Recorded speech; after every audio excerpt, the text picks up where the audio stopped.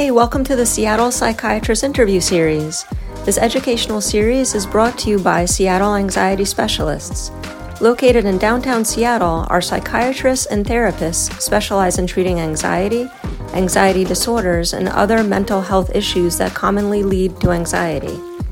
For a full list of our services, as well as access to our multitude of online resources, check us out online at seattleanxiety.com.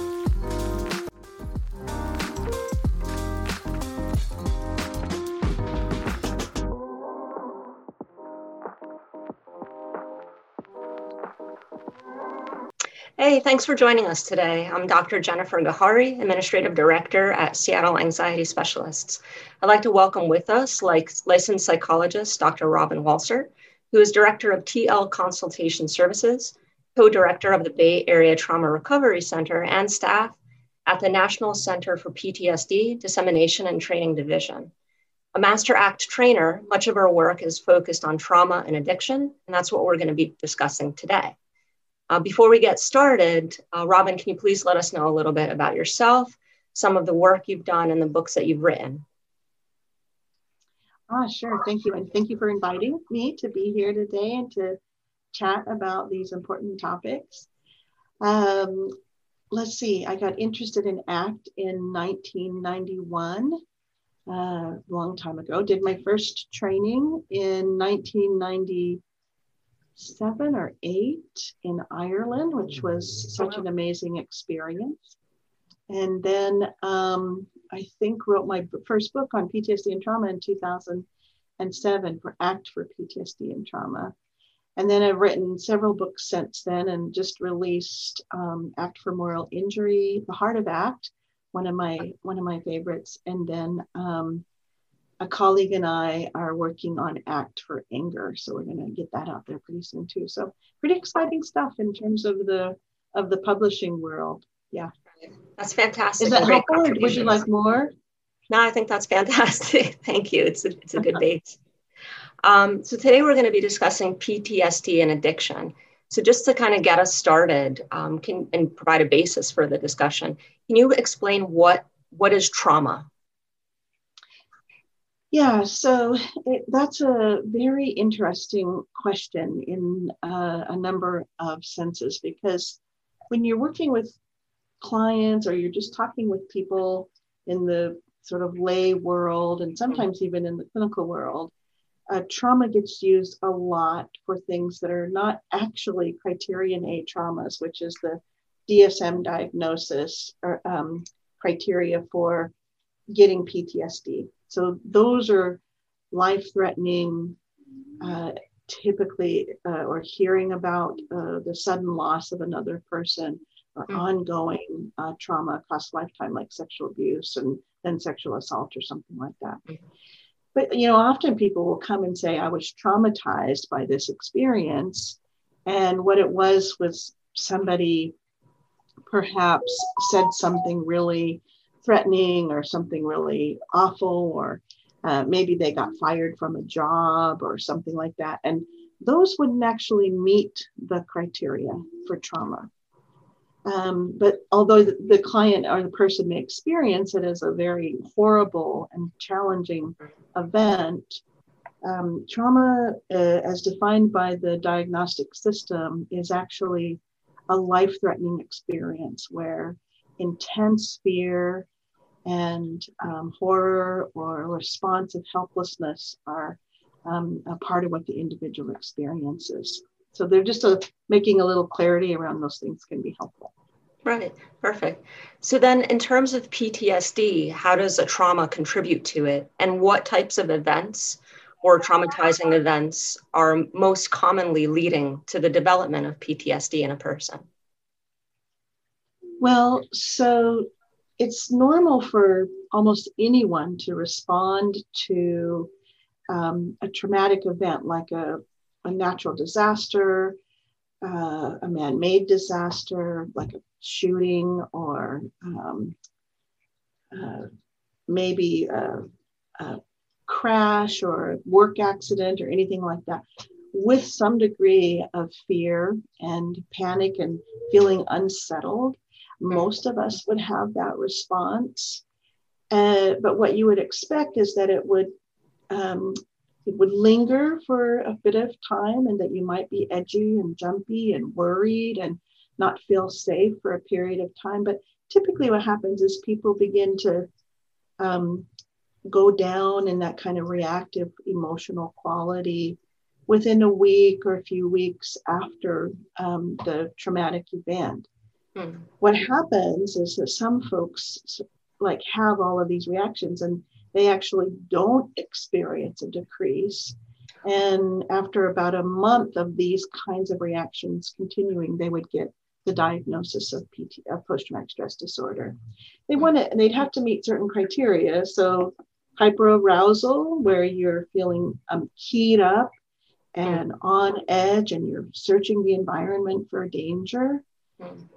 Mood struggles, like and thought struggles, like your mood is low or blue or anxious and your thoughts are about the trauma, about safety, or worrying about things. It's also avoidance, where this is another criteria. So you stop going to see people that you know, you stop visiting places, you stop going anywhere where you might be reminded of the trauma. You try not to think about what happened. You try to get away from the memories. And so all kind of avoidance inside of that as well. And there's a fourth criteria. I got hyperarousal, avoidance, mood and thought struggles, and it's going to slip out of my mind in this moment. You're the expert on PTSD, not getting the last criteria. Intrusiveness. So like you keep re-experiencing, you keep experiencing the event over and over again, like you have memories of it that are intruding on your normal time and you're struggling with those intrusions. Okay. So in terms of avoidance, it sounds like becoming addicted to something or some type of addicted behavior might develop to try to break away from those intrusive thoughts and the fears and the ongoing stresses. So how prevalent in your experience is addiction in those with PTSD? And are there certain types of addiction that are more common than others? Well, PTSD and substance use are highly comorbid. It's not unusual to have somebody come into the clinical setting who's using a substance in some way. It may not be a full addiction, but often it would qualify for abuse or regular use that's not of the social nature, where they're using to actually suppress or get away, suppress the anxiety and fear that they're experiencing, or to try and block the worry that's happening. And so it's they co-occur relatively at a great rate. There's lots of co-occurrences though with PTSD, like depression is also highly co-occurring. And so that's something like an 80% rate. The co-occurrence of PTSD isn't quite, and substance use isn't quite that high, but it is something to be assessing for if you're seeing individuals who have post-traumatic stress disorder or just subclinical trauma. Even people can be seeking ways to escape their experience by using substances. And probably the one I see the most is alcohol. Okay. The people, it's easy access, it's, legal. And so people are drinking as a way to suppress. I mean, not that they couldn't have other experiences on board, right? Like other substances. I've certainly seen plenty of those as well. Polysubstance use can also be part of the profile, where they're using multiple substances to try to escape their experience. Oh, wow. Okay. You had mentioned that PTSD is diagnosed after someone is experiencing these symptoms for about a solid month or so. And have you found that prompt psychotherapeutic treatment following a trauma lessens the chance of developing an addictive coping behavior? Or does the timing not really make too much of a difference? And just as a quick follow-up to that, in terms of timing, is there ever a time where it's essentially too late to seek treatment for a trauma? Or is psychotherapeutic treatment helpful at any point for somebody following PTSD and a trauma? Yeah, no, let me answer the latter half of your question first, and then I'll answer the first part of it. It is, you could get treatment at any point in time for trauma, especially if you're having ongoing and lasting symptoms. I mean, there's a couple of models about how trauma can work. And like one says that right after the trauma, you have long-lasting and sustained symptoms across time. The other is sort of more of waxing and waning, like it comes and it goes and it comes and it goes, and it depends a little bit on the situational factors. Like maybe life isn't too stressful for you at one point and you're doing okay and your symptoms are lower, but then a life stressor happens and the symptoms get triggered and they're up again. And then there's also this idea that you can go for a long time without really struggling too much with symptoms, sort of a delayed onset, and you get symptoms much later in life. So a good example of this might be, let's say, a World War II veteran who was maybe in a war, was a prisoner of war, and saw lots of, had lots of terrible experiences in battle, and actually had symptoms, but came back from the war and went to work and had a family and did all the things that to help sort of manage and avoid or distract, maybe even using substances along the way. It's not been unusual for me to see somebody who for years and years, like 30 years of using alcohol as a way to kind of keep the symptoms down. But they retire or they have a significant event that sort of lowers their coping ability, like the death of a spouse, and suddenly their symptoms are really high and they're struggling with PTSD late in life. So there's different courses, and it just depends a little bit on, who's sitting in front of you and what their circumstances have been. With respect to intervening right after the trauma, the data is a little more mixed.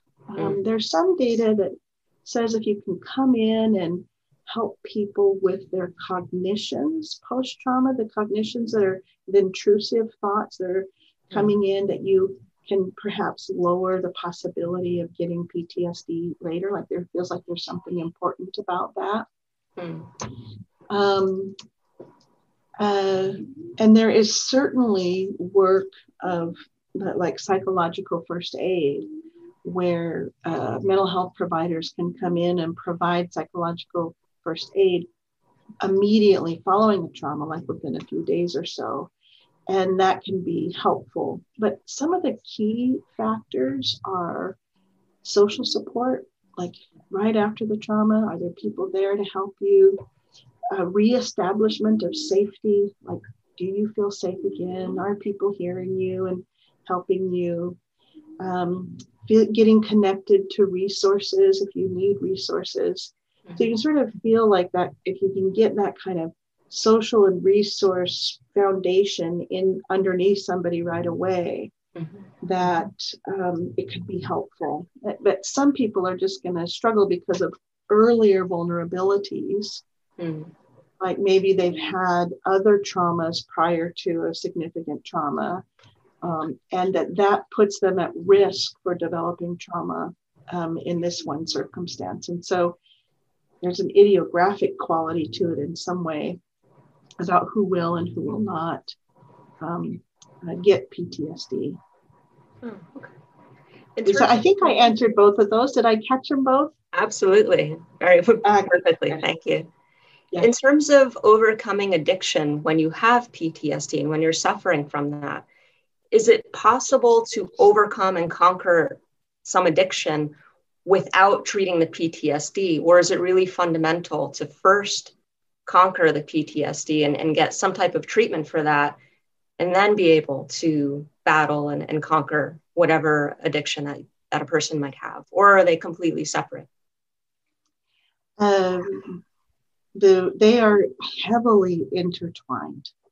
And so if you're, the lore for a long time, and we now know that this is not the case, but it still happens, is that sort of you go and get your substance use handled first, and then you come and do the trauma treatment. That's sort of been the way that people think about it. Take care of this, and then we'll take care of that. But actually, what the data show is that it's better to treat simultaneously, to be addressing both the PTSD and the substance use at the same time. That's where you get the greatest outcomes and recovery. It's hard to do, though. I mean, there's not a lot of programs that are designed to treat both of them simultaneously. Not everyone knows exactly what to do in terms of how do you address those. And there's a few treatments that are out there that have been proven effective, but there tend to be like IOP type, inpatient type. And then one other treatment that addresses both simultaneously is seeking safety. And if you think of Judith Herman's model of treatment, right, it's sort of like safety, then trauma, then reintegration kind of processes. And this sort of falls in that initial stage where you're teaching coping skills to deal both with drinking or whatever substance it is and the trauma at the same time. There's 24 or 25 different skills in there. They're sort of DBT-like in terms of the type of skills that you would teach. And the data essentially shows that it's about as effective as relapse prevention. Wow. And so it's one of the few, and we really need to do a lot more work in this area. One of the reasons why I like acceptance and commitment therapy, and when I think about post-traumatic stress disorder, is because of that that overarching quality that it has, where it's addressing multiple things at the same time. I still think you got to do exposure work, right? Like if you're going to address the trauma, but ACT kind of has this nice quality of addressing avoidance and looking at how substance use is a part of that avoidance process. Oh, okay. While you're simultaneously working with the trauma and reducing the avoidance. Right. Lastly, I recently saw you had an interview regarding the social and psychological impacts of COVID-19. I wanted to know, have you seen effects of PTSD due to the pandemic yet, particularly those who have gotten the virus or have lost loved ones from it? And what's the importance of self-care during this uncertain environment? Yeah, we do know this, that there's often a second pandemic that occurs behind the first, like COVID, which is a mental health pandemic. Mm-hmm. And all of the data, of course, isn't in on COVID-19 because we're still right in the middle of it. Right. So I don't have any exact facts and figures about what's happening. I can speak a little bit anecdotally about it. And I can also talk some in terms of sort of the larger impact, and maybe even some about what's happening in our clinic. We do know that numbers of things can happen, and that the kind of stressors that people are experiencing right now can increase their symptoms of PTSD. So if you're tracking symptoms, let's say, if you're working on treating them and they're not going down, like, I'm kind of curious, is it because of the treatment, or something's not happening in the treatment, or is it because everything's so stressful right now that it's just kind of hard to, maybe keeping them steady is helping, that they're not going up in the time of COVID, not going up in their increase in symptoms. People are struggling, and I think it has impacts that we still haven't quite figured out yet fully. And how it influences PTSD, I think, is a little bit unknown.